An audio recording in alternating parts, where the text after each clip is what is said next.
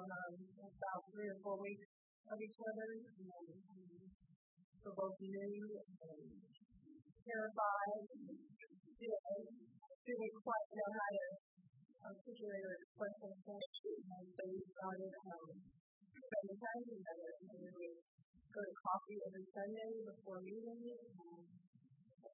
Just learning how to have a healthy interaction and friendship with somebody. So we would be working with steps and sponsors and get together at coffee. How are you doing? How are you doing?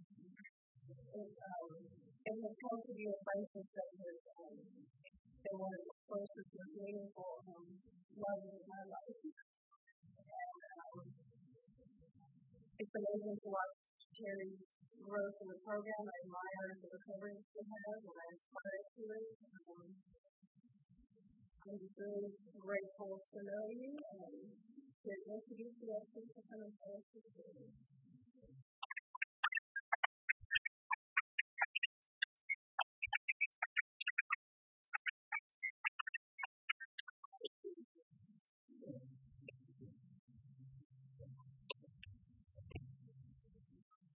My name is Terry.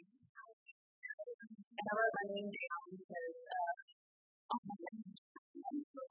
those of you who are familiar with the preaching notes the first few minutes are a little bit strange, kind of out of body experience of reading my notes. Who knows what my name is?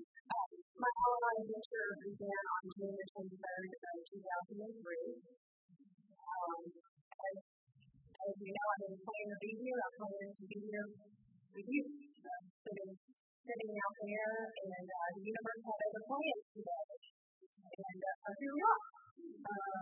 It's a wonderful place to be, both either side.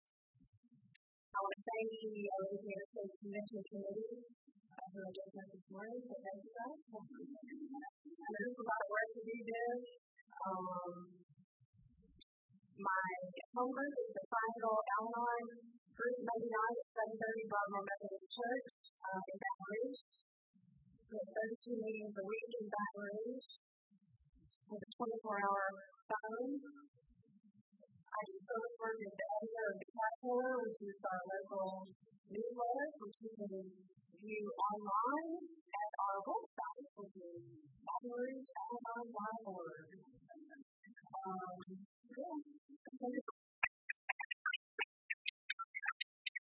We're very, very proud of that. The last time I heard was at a conference. It was 1 o'clock in the afternoon in a air-conditioned gym to a group of alcoholics that probably have Lyon County Al-Anon before. So you're introduced. And I talked really fast. And that's what we're going to do today. We'll go through it and listen to this CD and hear what it says on home. I'm born July 28th, 1962, Falkburg, Louisiana, South Superior. I'm 47, and for those of you that have heard this series, you see page myself, 48, which is just a few months ago, I have gotten younger. A few months, or just a week or a year or something.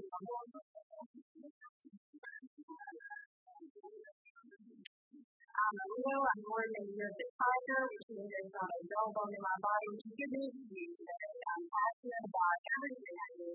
It's no coincidence that I'm here talking to you, telling you about something that I'm passionate about, because this is part of who I am and what I do and what I bring to everything.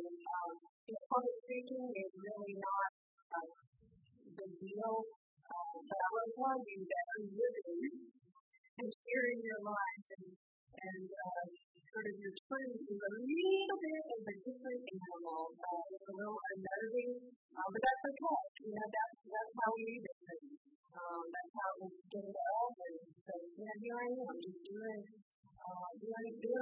This is somehow how it works. And I'm just part of that lead.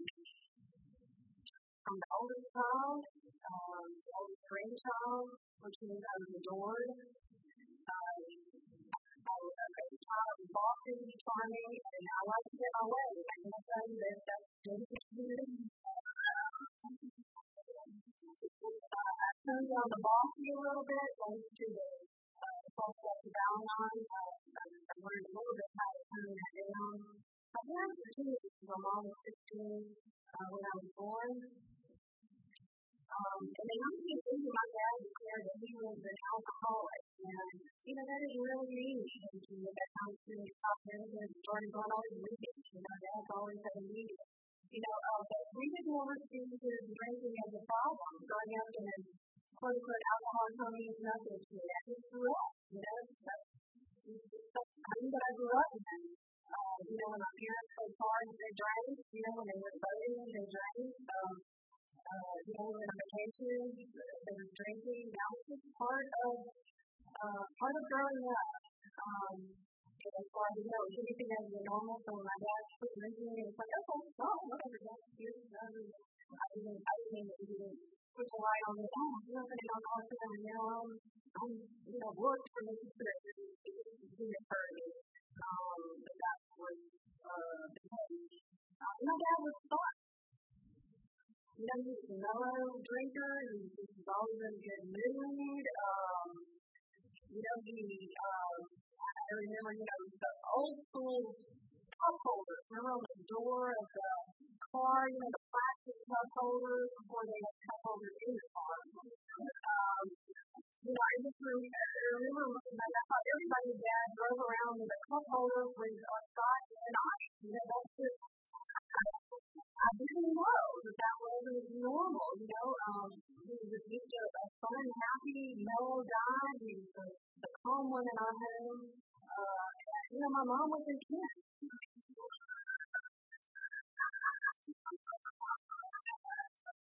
And now I did that.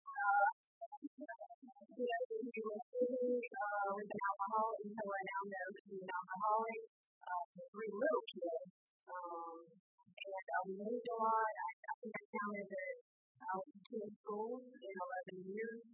And so, I'm sure chaos is just wake up every morning. So I have a lot more compassion for my mom today, understanding what it's like, what our part is in the family disease of alcoholism. I didn't have that before. I just didn't think. So thank you for that.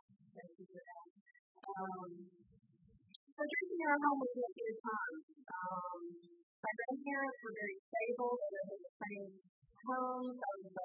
Since my parents were teenagers, I spent a lot of time with my grandparents. And most of the childhood memories I have were from these two homes.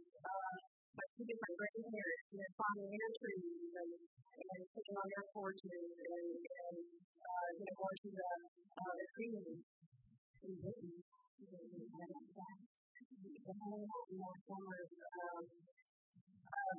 One of the stories is looking back at the inventory of my life. I guess I was about 5 or 6, and one of my dad's friends, who approached his uncle Bud, started teaching us how to poker. And so I, told me it was better to have the most of something than poker. So I grabbed onto that. So when I was a kid, is when you wasn't looking, I got the deck. And I gave myself 3 aces because I figured out that some of the games to do. For my compassionate self, I gave him 1. There at the time, one problem was that I built the hand wrong, and he got the other 3 aces. I was on the 8. So, but looking back, it just sort of shows me how at an early stage I started manipulating mind and control to survive. I beat myself up about that. It's a funny story, at 12, I was in junior high, and the cool thing was to get high. That matched my family model. And so that's what I used right on to. We didn't have the money to do anything really fun. So we didn't put the rent, and we didn't have, teaching parents, deodorant, for God's sake. Craziness. And one of our friends had that touch spray on, which is just insane, But we did. And both of my grandmothers said Valium. It's well, I'm like, listening to Valium from my grandparents. I don't know why, but this is what I did. And when I was 14, in high school, I was walking behind the building to the class, and freshman high school, and the man pulled my hand, pulled me over, gave me a big old kiss, and that started a 27-year relationship. That's how that started. And that also started a series relationship with drugs and alcohol. His older had a vehicle, had access, was well connected, and when I was 14, and drug and alcohol career started. This is my parents split. I lived with my dad. Our family split. He lived with my dad. He was our mom. And my mom told me the story of my community asked about something. Why can I do blah, blah, blah, blah. And he said, no. I said, I'll come back and ask you when you're in a better mood. When I got in a better mood was, he under the belt, and that works. That's how we manage in our home. When I was 16, I moved out from home. I was arrested for driving, I guess under the influence of drinking wild turkey out of the bottle crate because my boyfriend was passed out in the car. And of course, being minor without a driver's license, I think I sort of charmed my way out of that. I had to approach the judge, and really sort of a minor deal. I was expelled ultimately from high school for something unrelated. And but it was exciting. In 11th grade, I graduated from high school. Thank goodness. Through all of that. When I was 17, my boyfriend and I were living together. We got married. And 2 months later, our first child was born, and 22 months later, our second son was born. And so that's how we did it. It's challenging to tell an hour story if your partner that you were with during that time is not in recovery, to honor and respect that you would have different views. And so, I wrestled with this with my sponsor the first time I told my story, and so, I'm going to tell you the folks that I was there and how I felt. That's the best thing that I can do to be truthful and to give that honor to another person. And it's not the reason that I'm here to share with you. New Year's Eve, I was 8 months pregnant. We had a little get together in our home. And after everybody wandered off, I went to look for my husband and found him in the back shooting up cocaine. And I felt afraid. If you love him, you breathe. I took that personally that he couldn't stop. This is a new phase in our lives, We're going to do this family thing, so let's all get the program. And I didn't understand that he didn't have such stories. I'll get that today. We also I had gone to church when I first got married. And one of the things that we did in that community was have Bible studies each other's homes. And so one evening, my husband came home with his wrist roaring, very drunk. And we had people come to our home that night. And so I just remember sitting him into the bedroom, he was sick, and I just couldn't do anything other than just lock the door and close it and carry on. It's just funny. I remember that, I tell you that because that's when I tried to keep a secret. and felt very separated from these wonderful people that I had this part of my life to do independent. That's what I do, is just shut the door, lock it, and carry on. And that's something that I would do for many years. We moved and lived in a small town. Several years later, and my husband was arrested for felony drug charge and he came to the paper. And as you had that wonderful pleasure, nowadays in the paper, or a family member with the name of the paper, it's really simple. It's a nightmare. That's that when you're a church community, I just kept thinking, I wanted to tell people, this is not who we are. And it wasn't, but this was part of our lives. The goodness of that, just a little part. But when it was bad, it was bad. When it came out, it was painful. When everybody was somehow it was just us, it seemed to be more manageable. But when you had that, it was painful. Several years later, we came back to the country from vacation. We were south of the border. They were both introduced. Usually, if they're going to come back to the country, they win, and then blah, blah, blah, blah, blah. And the guard said, please go back.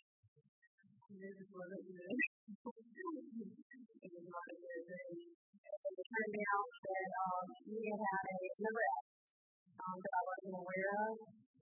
We were able to read, it was a minor, but then we were just slowly detained. But I didn't say I was good. I was mad. It caught me off guard. And, I kept thinking, after all these times, there'd be this incident, and then we would build a life, and we get farther and farther and farther away from this problem. And I was thinking, eventually, it's going to stop. And, it just kept showing up. And I kept following it. And I didn't understand that. Today, I understand that. It was the disease of alcoholism and addiction. During all this time, I lied. Lots of lies. I lied to my family, my kids, and cycled into this thing of problems and I told all these crazy stories to make sense of what was happening in our life. Why did we stop going to college? We just, all of these stories, and you actually saw me, so I could pull that off, but of course, people know. In 1986, we had a crisis, and my husband actually did stop drinking for 8 years. He was sober for 8 years, which was wonderful. We were building our lives, we bought a house. Life actually sort of had a peaceful period, and I tell you that we adored each other. So, you take out this craziness of what I now know to be alcoholism and addiction at that point, which is crazy. Life was good for a while. This disease is insidious, it's opportunistic, it's coming back and powerful. In June of 2003, I got a phone call from a family member who was calling to visit. And medication was missing. And not mine. Not the most wonderful moment in my life. And I went to a counselor, and she suggested 2 things: that I not make any decisions about life for 6 months, and that I go to Al-Anon and hear one. 2 good pieces of advice from the counselor. And I was a mess. I was angry and bad. I was arrogant. I didn't trust these people. He probably were my first meeting. Lewis and Teresa. I was just a mess. And thankfully I'm here and I'm holy. A lot of people here know I was a mess. I'm not exaggerating. I was a know-it-all. And I tried to kinder, gentler ally person than kind of handicapped me, I didn't subscribe to that, and I told you about it, And, underneath it all, I was afraid to see the truth. I was afraid that my life was falling apart anyway. Well, that was just it.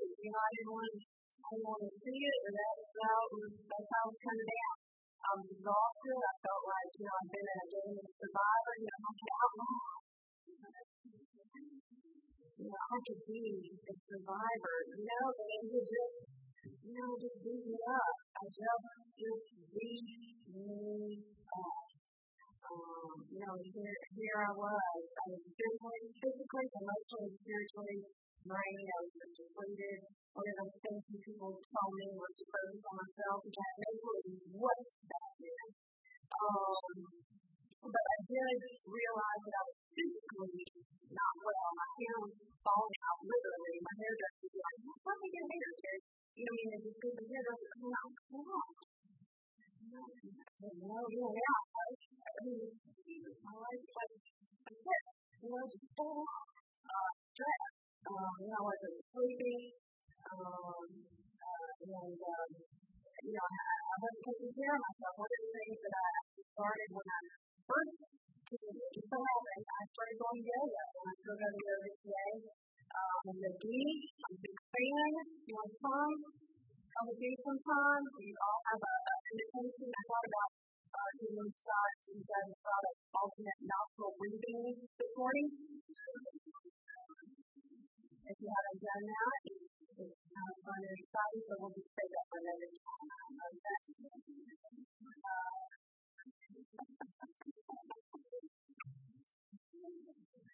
One of the things I did was do things that I didn't know how to detach. That didn't possible before I could produce a detach. I don't know what that means, but what it could be for do things at night. I could do my grocery shopping at night. Just get away from the house. I could go to meetings, I could go to yoga. Detach is that kind of shit. Get away from the situation, just not, because I just kept trying to explain it in just a different way. If you would just, then we would just, will be, it wasn't working.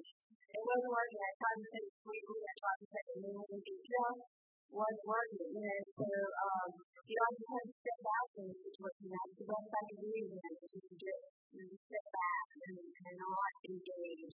And then, my first sponsor was actually here. I labored over this sponsor business. I want somebody married, all this stuff, studying. And, so finally, I just said,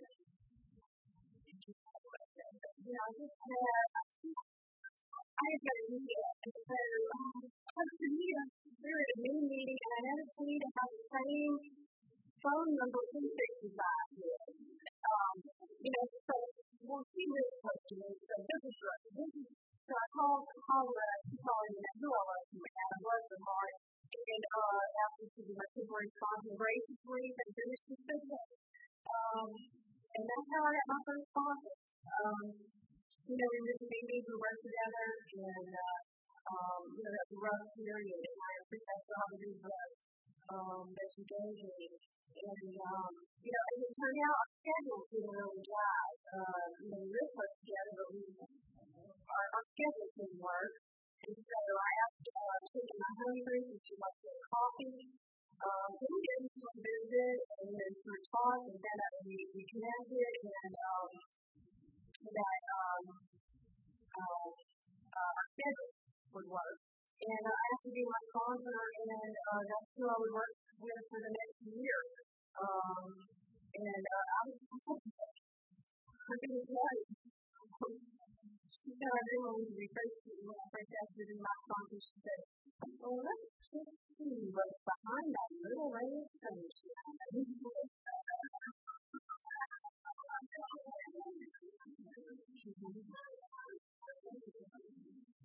She was a retired principal.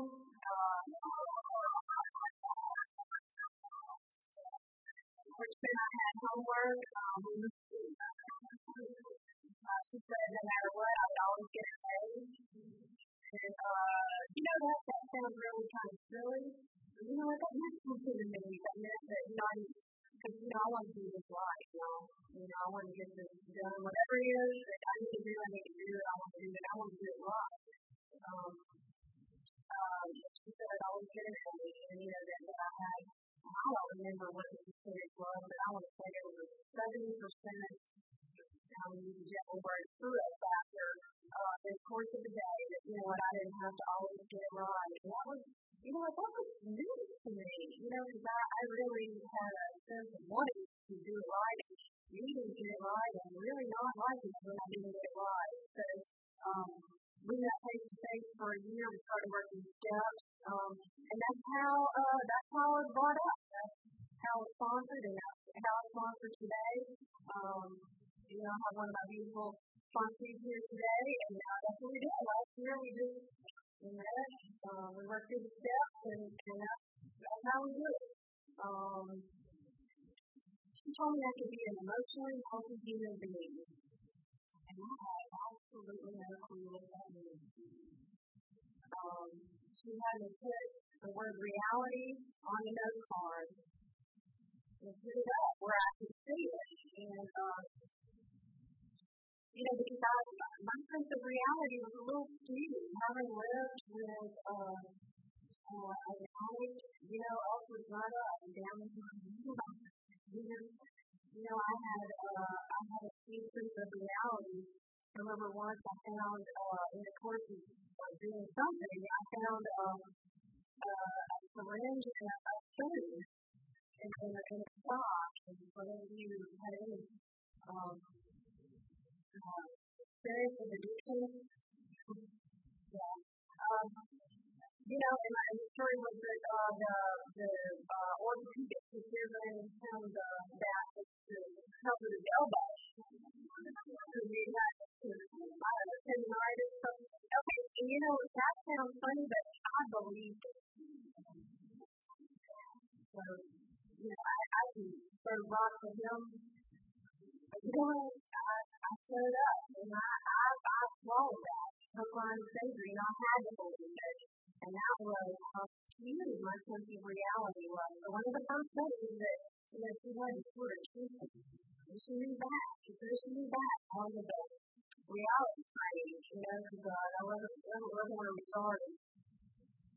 I understand today that I'm capable of that. That hasn't completely gone away. I'm capable of believing absolutely incredibly outrageous ideas. I can buy into it. And so now, today, the good news is I know I'm capable of that, so I can sort of believe that.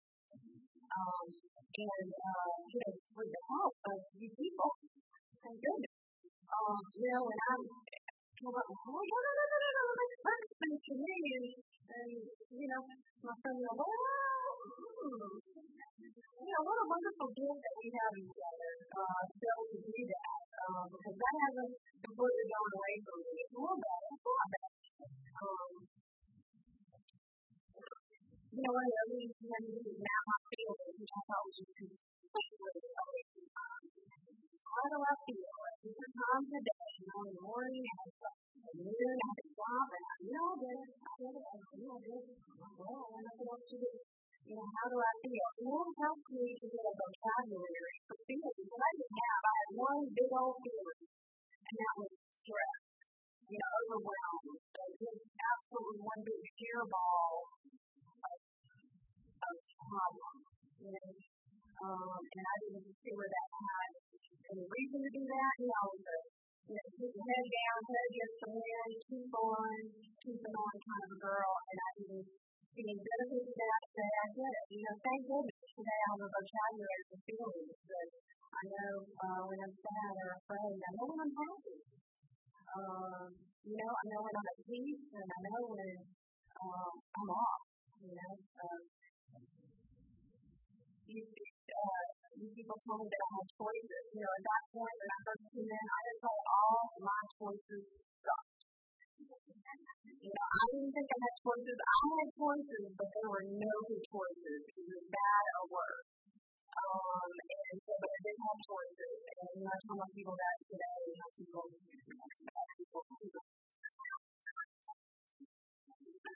I tell people, so I'm telling you, people have choices. Sometimes they all start, I don't, people first come in newcomers and they go, oh, it's going to get better. I tell them, it may not get better right now. It may get worse. Because that's just the truth. I don't want to tell you it's going to get better, because it may get worse. It did for me. It got worse. And then it is better. But it's not just, an hour or a month or a year. It's not going to all be fixed. So I just want to share that with people that, you're going to be okay. Well, I think you're going to be okay. I mean, we're going to hold on to you because we make it too. Tell me a little bit. I feel like it's a goal to good that we get to 6-year-olds. And so one of my homework was to write in this section, today I'm thankful for, and you know what? I didn't think I had anything to be thankful for. My life was falling apart. This is ridiculous, but I came up with things, I'm thankful that, that I have a job. I'm thankful for my kids. I did have some things, and what that did for me is at a time in my life when I was just really miserable, to give me hurt gratitude. I did that, and I think I had to draw my feelings on the other side of the page, and draw pictures of me. And I did that. I feel like I wrote today. It's ridiculous. But all of those just hurt. That's something. I didn't know what I was doing. I just did what I was told.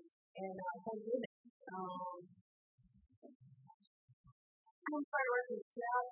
Once again, step one, power over alcohol. I like to become an individual. I subscribe to the power of my approach. I don't know.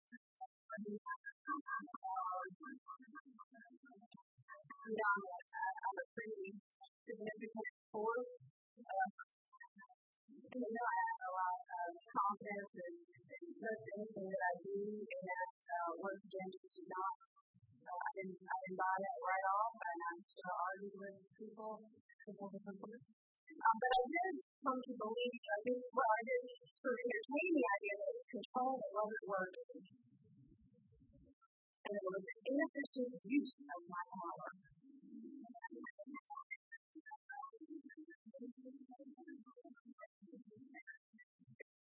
Thankfully, I tolerated myself. This was a little tricky because I was really angry. Once I got on it, I was angry at God. I felt cheated by the situation here I am in my life, which is to be,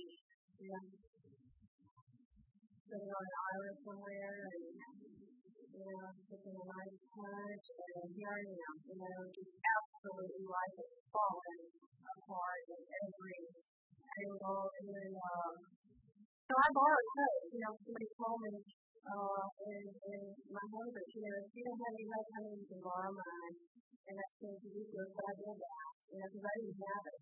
And I couldn't muster it up, and it's like, I just come up, but I just thought I could fly. That just wasn't working, So I just literally borrowed it. Well, okay, you say you got help, I'm borrowed.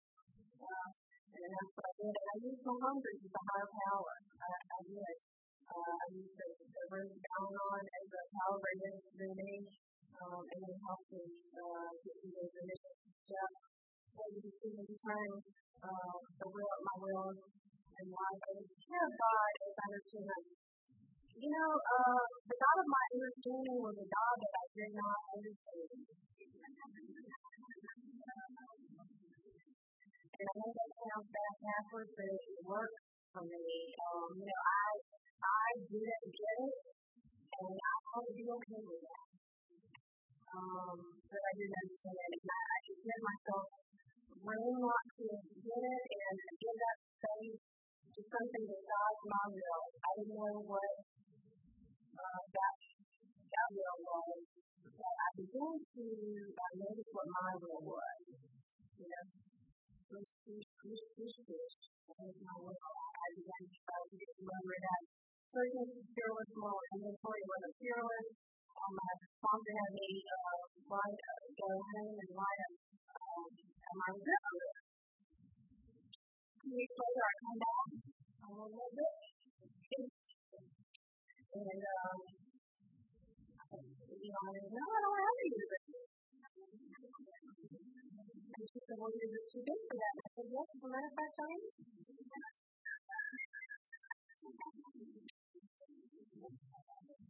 And, just be myself. I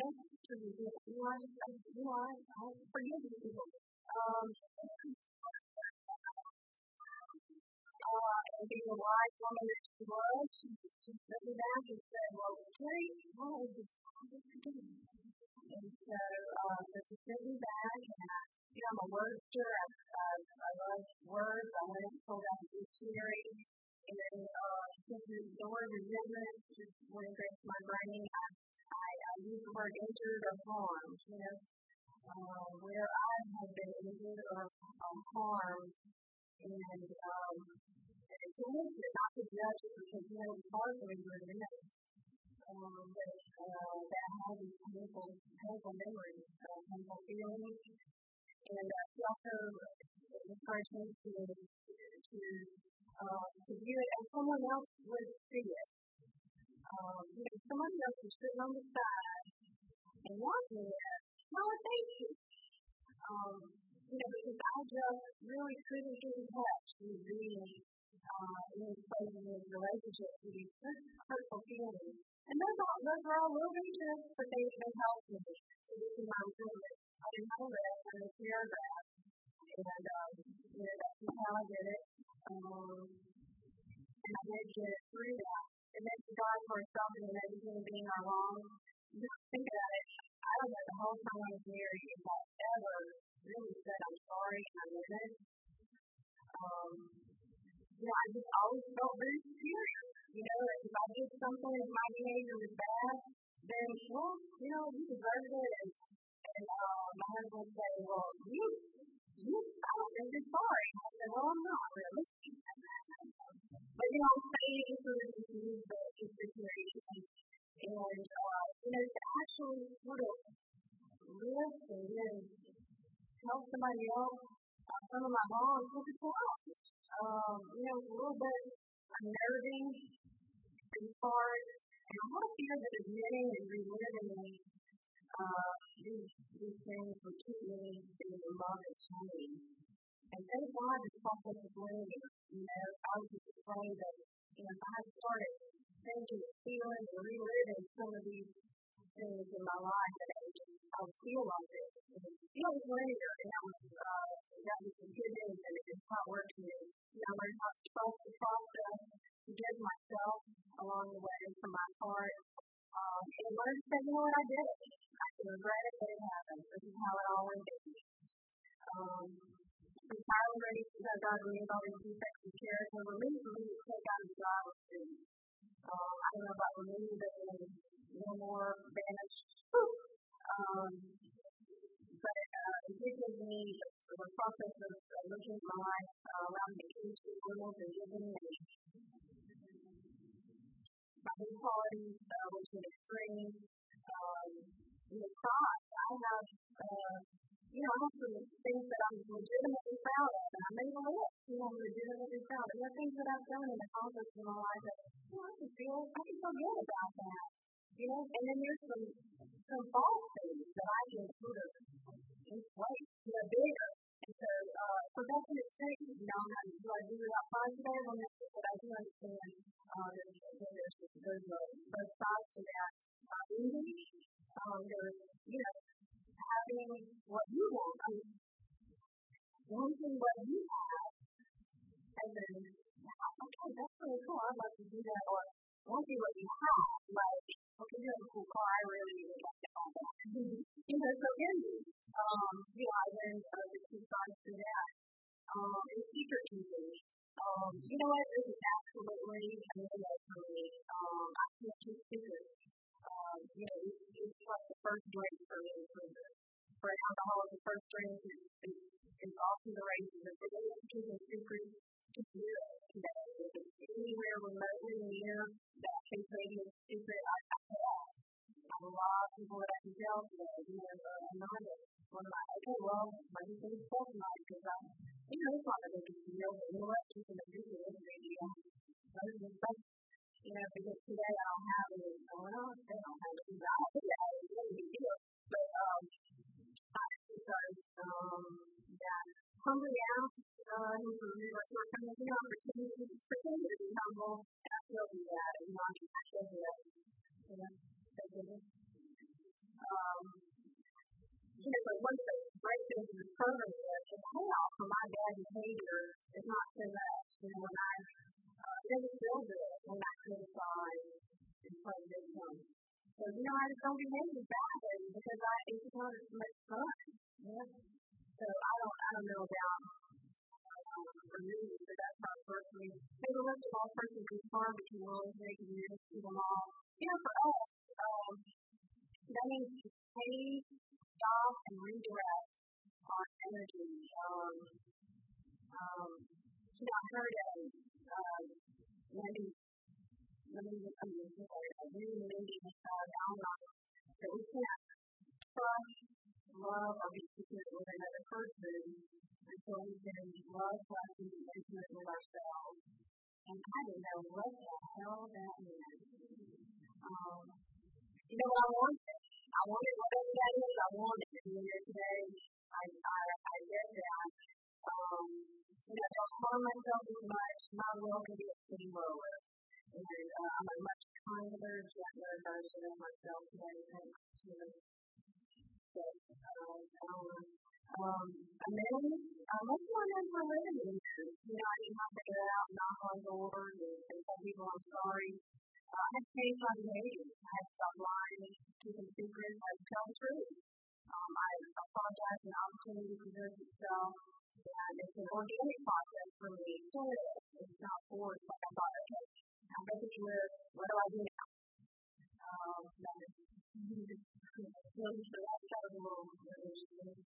One of the few directions I made was to my former husband. We had an uncomfortable ending with some unresolved things. And it had been sort of brewing. Just far enough away from it that I could see what my part in this was. And I felt legitimately, like I'd like to say something. And I just didn't know how to do that because it wasn't a cohesive relationship. And he was in jail as a consequence of his disease. And honestly, it felt safe. So I decided to write a letter. I talked to my sponsor about it. I sent her a draft of the letter. It was real short and sweet. And in the letter, I told him I was genuinely happy when things went well for him and genuinely sad when he had trouble. I shared that although our lives together was over, my thoughts of him as a warm, brilliant, and generous person were still here. I apologize for my part, the painful words and actions that were the end of our relationship. I think that I reacted poorly and immature and afraid, and I was sorry. I shared my belief that he deserved happiness. And I closed by sharing my hope that God, the universe, or whatever out there that appropriates goodness and mercy in this lifetime would manage to reach him with my name. Even if I couldn't make up for the pain I caused him directly. And that was in June 2008. And in March of this year, our oldest son received the rising as a obituary.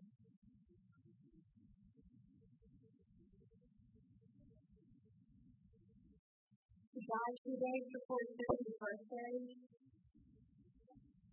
And I didn't realize until I was preparing to speak at another conference in April. And I reread the Seminar's letter that I had written explaining the description of him in his obituary.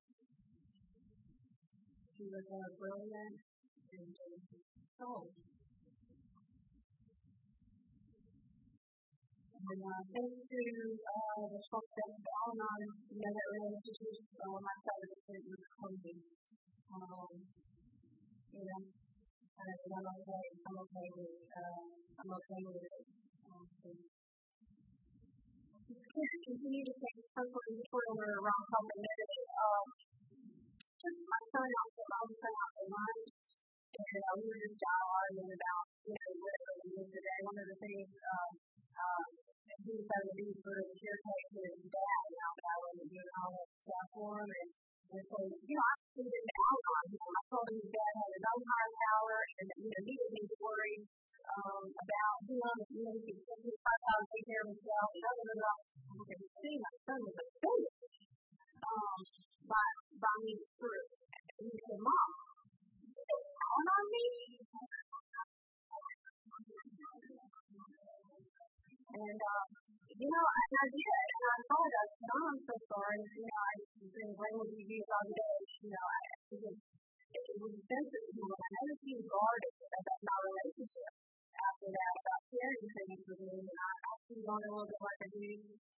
When I asked him to lunch again, and I told him, I feel like that this has come in between our relationship, and if you would give me another chance, I'd like to do this differently. I'd like to be able to listen to you and be a safe place when you need to talk, and I'm not going to give you my opinion unless you ask for it.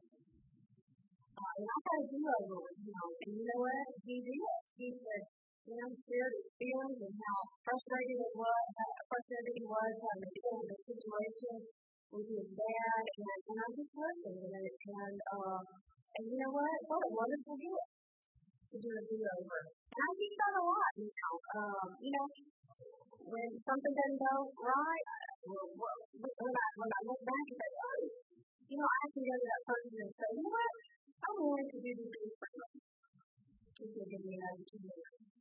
That's been a good tool for me.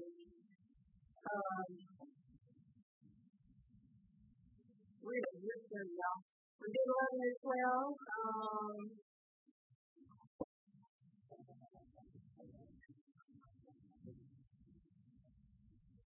One thing that helps as well, having had a spiritual awakening, is the most wealthy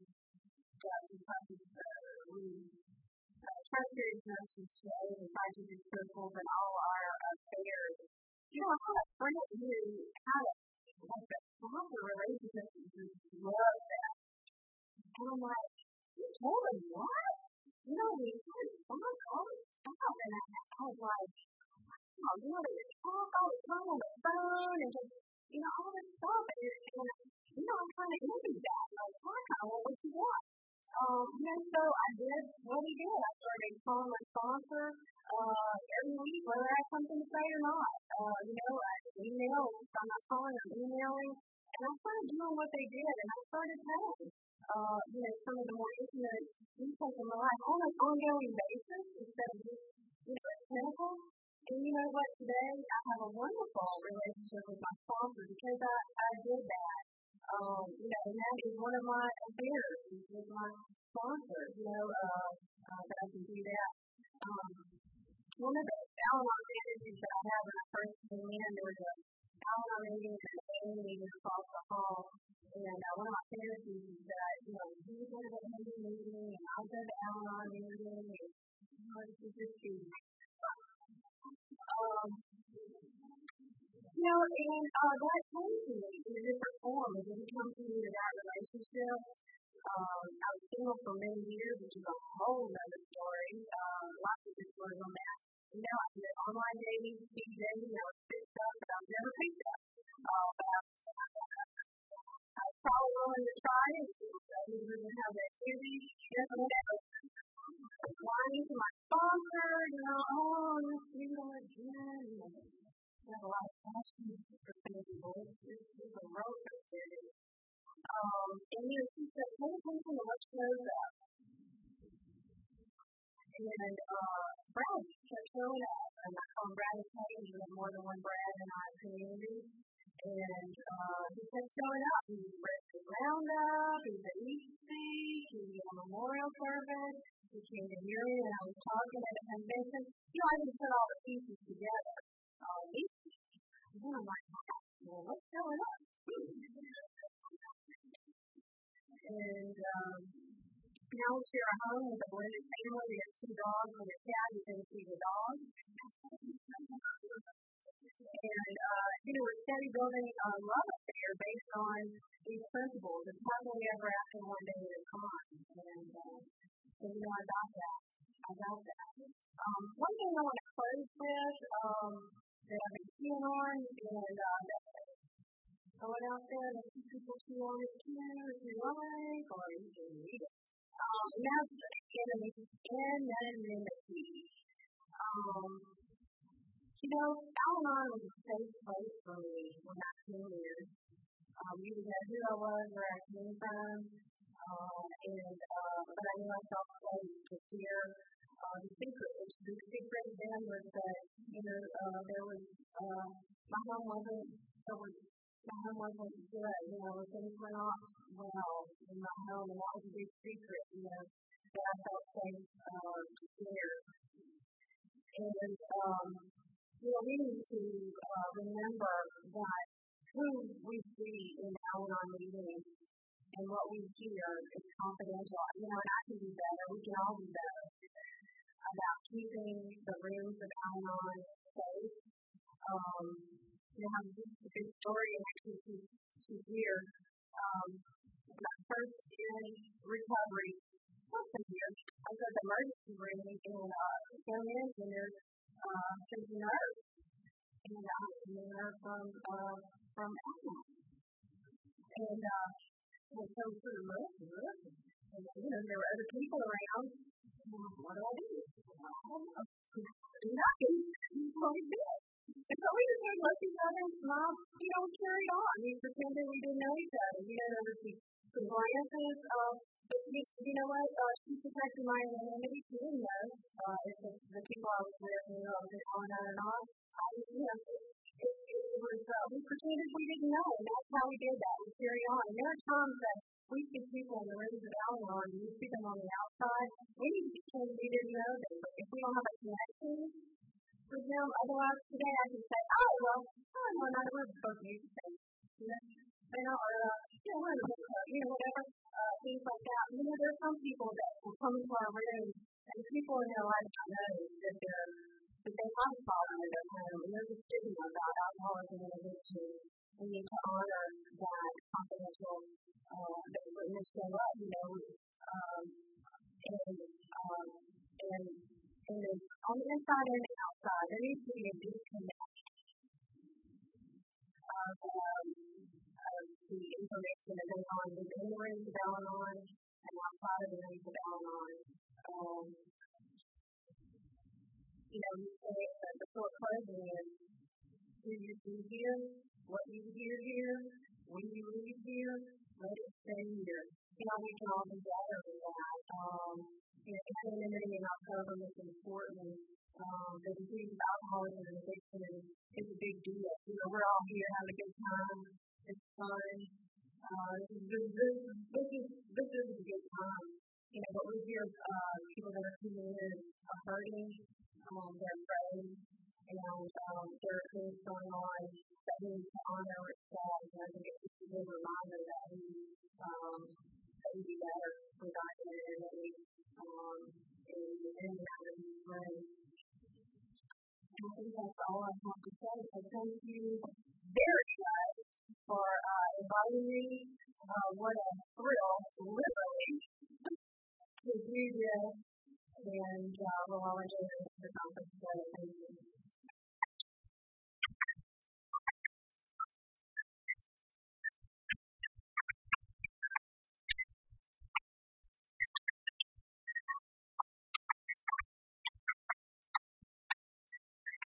Very well, close the doors.